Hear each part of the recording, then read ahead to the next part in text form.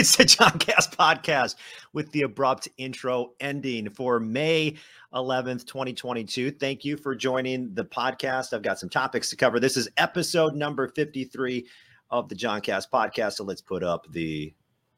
Now it's official. Episode 53 of the John Cast podcast, brought to you by Ian's Pizza in Madison. Stop by Ian's Pizza. We're working on our next promotion. I'll let you know when that is happening. Me and Julio is a fine sponsor of this podcast. You got the Tuesday and Thursday margarita specials at Me and Julio, plus wine Wednesdays. And I've got huge news with my sponsor, Me and Julio, in just a second. If you want to buy one of these t-shirts, this is the Madison version. You can go to johncastpodcast.com. Okay, so let's start today's John Cast podcast. It is live. I'm actually going to Twitter. I'm going to Facebook. I'm going to YouTube, and this will also be part of the main podcast as well. But my first topic of conversation is my podcast party. Here, let me make a cool little intro on the fly with it. Podcast.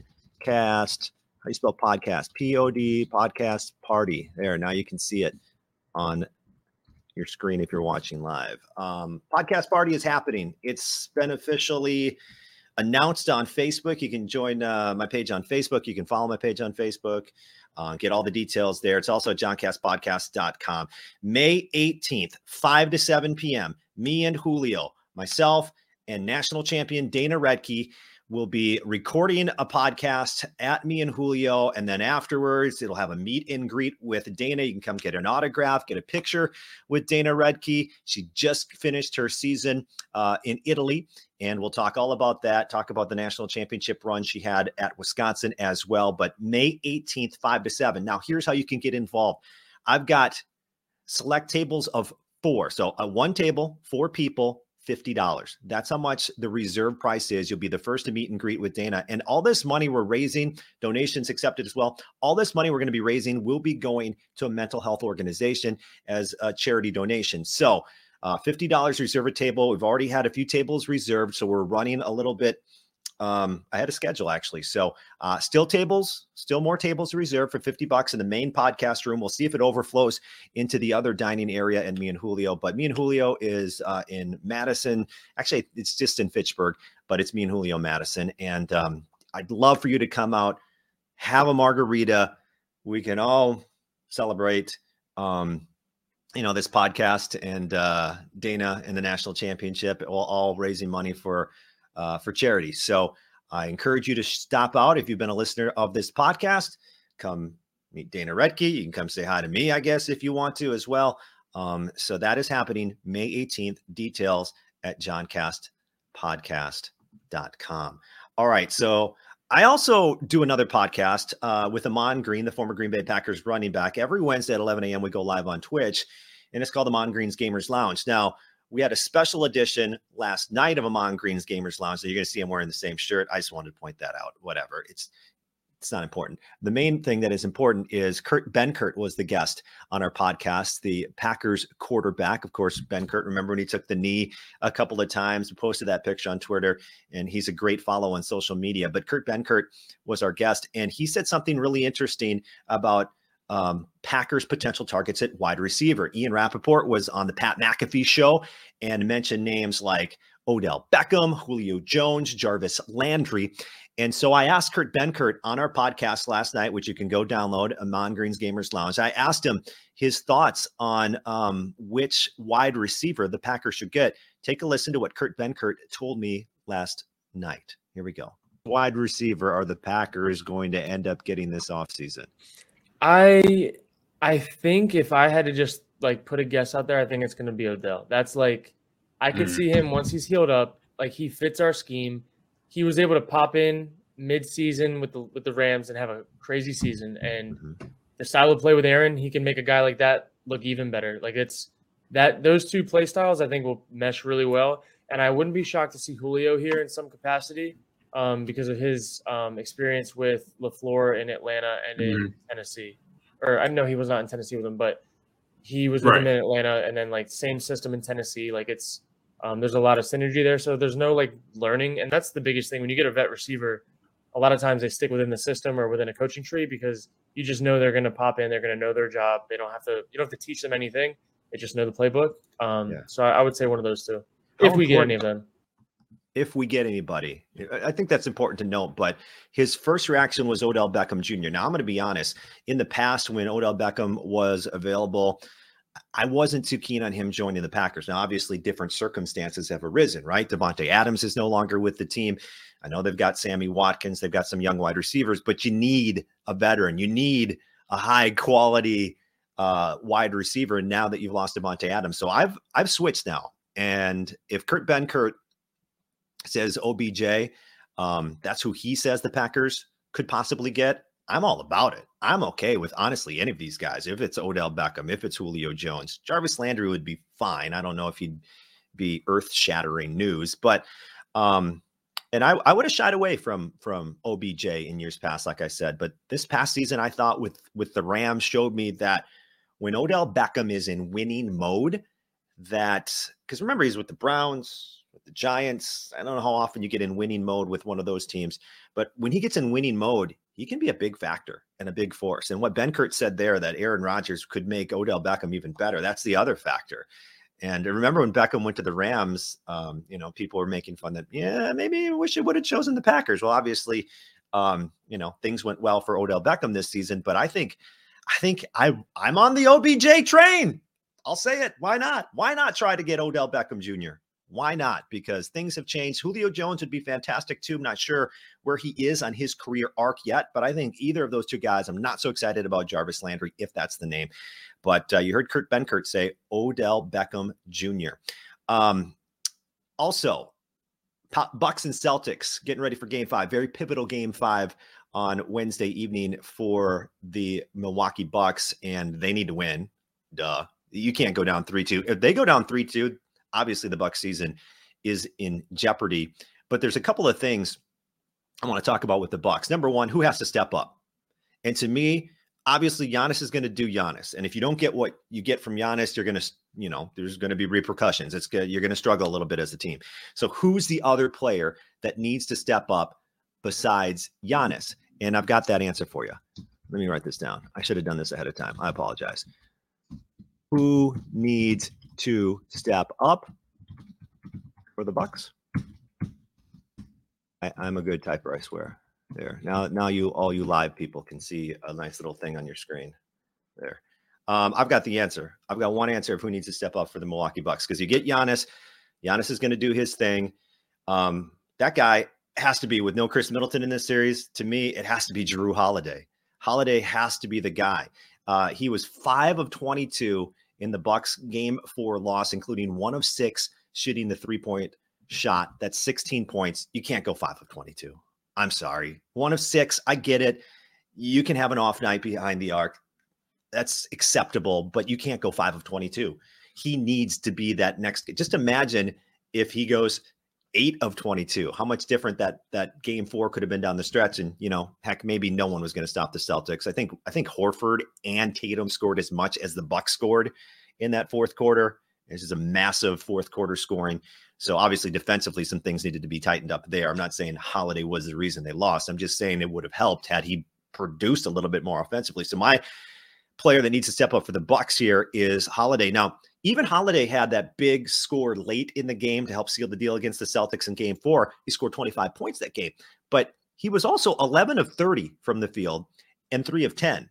So not the best shooting numbers. His shooting numbers need to improve. His field goal percentage needs to improve, and he needs to step up for the Bucks in Game 5, because you're always going to get Giannis. Giannis is yes, I get it. He's going to have a good game type of deal. And if he doesn't have a good game, you might have to sound the panic alarm or something. But Holiday, over his last 2 games, 16 of 52, that's 30% shooting, and 4 of 16 from outside the arc, that's 25%. That's not going to cut it. Holiday is my player that needs to step up for the Milwaukee Bucks. I also saw this on the Bucks. This is from Michael Wilbon. And this is from a few days ago, but he had to say this, and I'm going to put it up on the screen if you're watching on the live screen. He had this to say on Twitter about Giannis. Take a look. He put out a tweet that said, Giannis on his own merit is likely the best player in the world now, but the notion that he should just be allowed to bowl people over without offensive fouls being called is preposterous. And a lot of people agreed with Michael Wilbon with this tweet. And I get it. I have a friend, Damian. He always talks about Giannis and how Giannis is not fun to watch, and Giannis just barrels down the lane, and he either scores on a dunk or he gets a foul call, then he goes to the free throw line. And I get it. If you're outside the Milwaukee Bucks bubble, that's how you see Giannis. But I think this is a very, very narrow look at Giannis, and a very, very narrow look at all the contact Giannis receives, to be more specific. This tweet by Michael Wilbon doesn't factor in a Euro step where Giannis goes around somebody and he gets hacked on the arm as a foul. Because I'm assuming Wilbon's looking at, obviously, the plays of big contact block charge plays with Giannis. And then he's probably looking at the number of times he goes to the free throw line. But so once again, it's a very, very narrow look at the contact that Giannis does receive in the game. Doesn't count those Euro steps where he gets hacked. The physical contact when he has his back to the basket, that doesn't get count.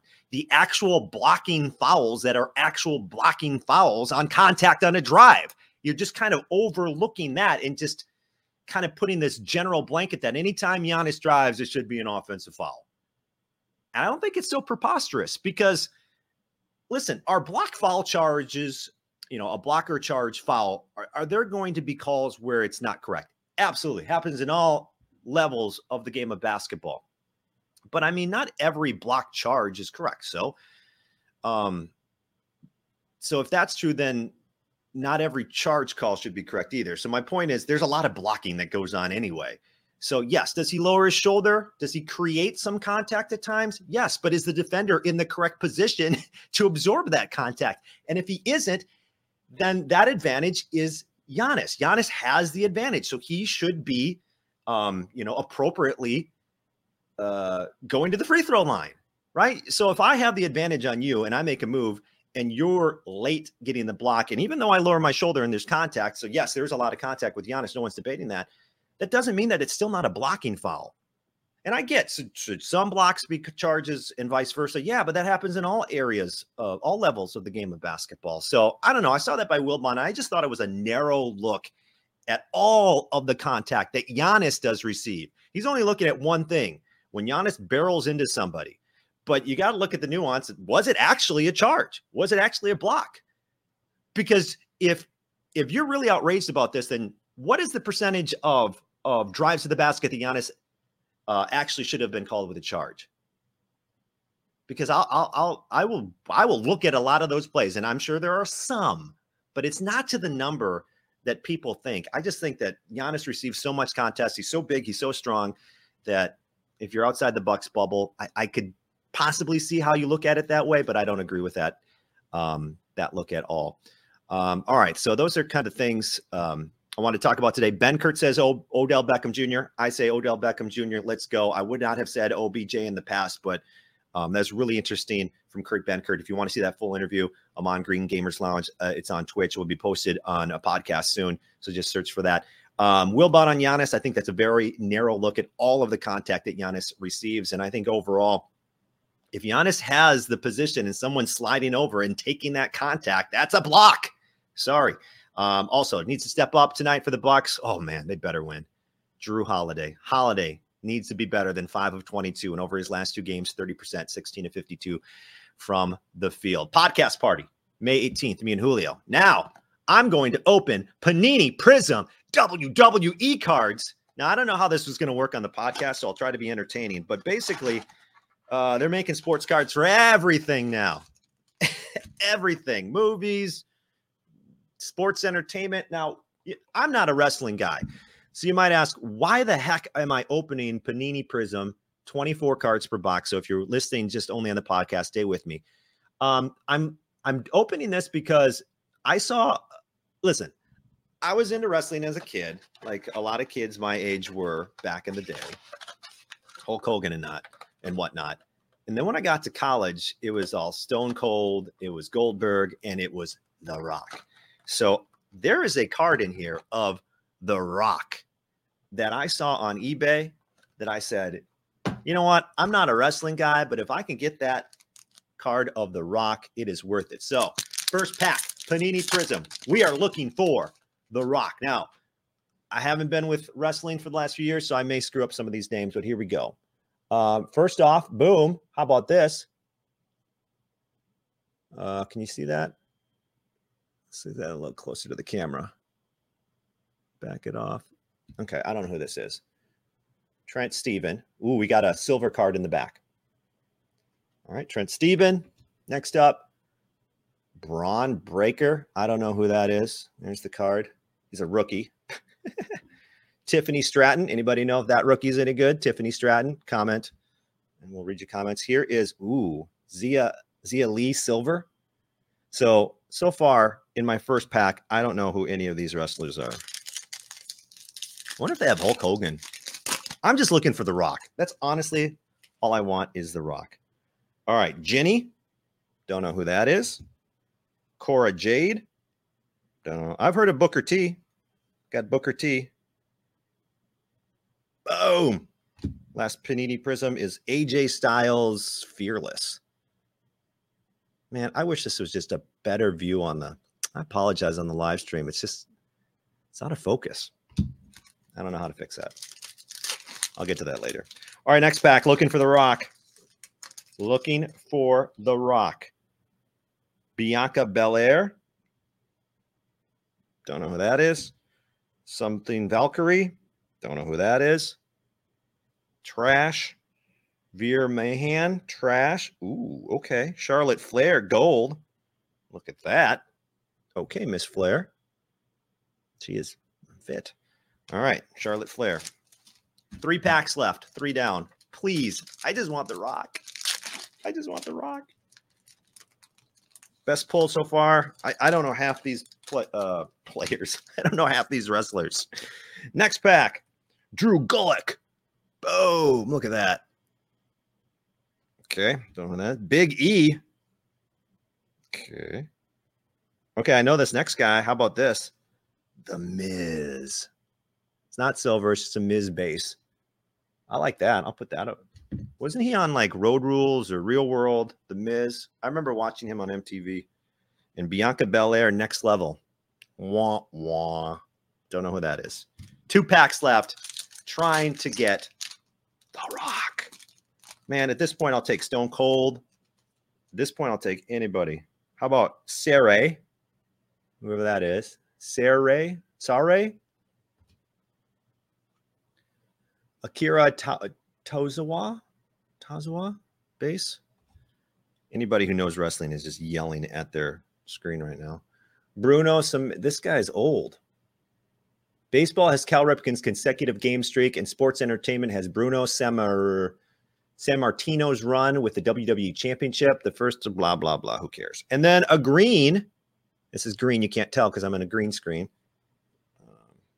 Of Fabian Aichner. Last pack. And I'm disappointed so far with the WWE Panini Prism. I need Stone Cold or The Rock. Flash Morgan Webster doing some fancy wrestling move. Mandy Rose. Whoever that is. Ooh, Brock Lesnar base. Take that. And my final card. The Undertaker. Prismatic. So, Panini Prism. I think they're like $30 a box, $35 a box. And that's what you get nowadays. All the prices in sports cards or sports entertainment cards or movie cards are all just skyrocketing because everybody wants to make their cash. I have no idea what the print run on this is. Perhaps they made 1 billion of them.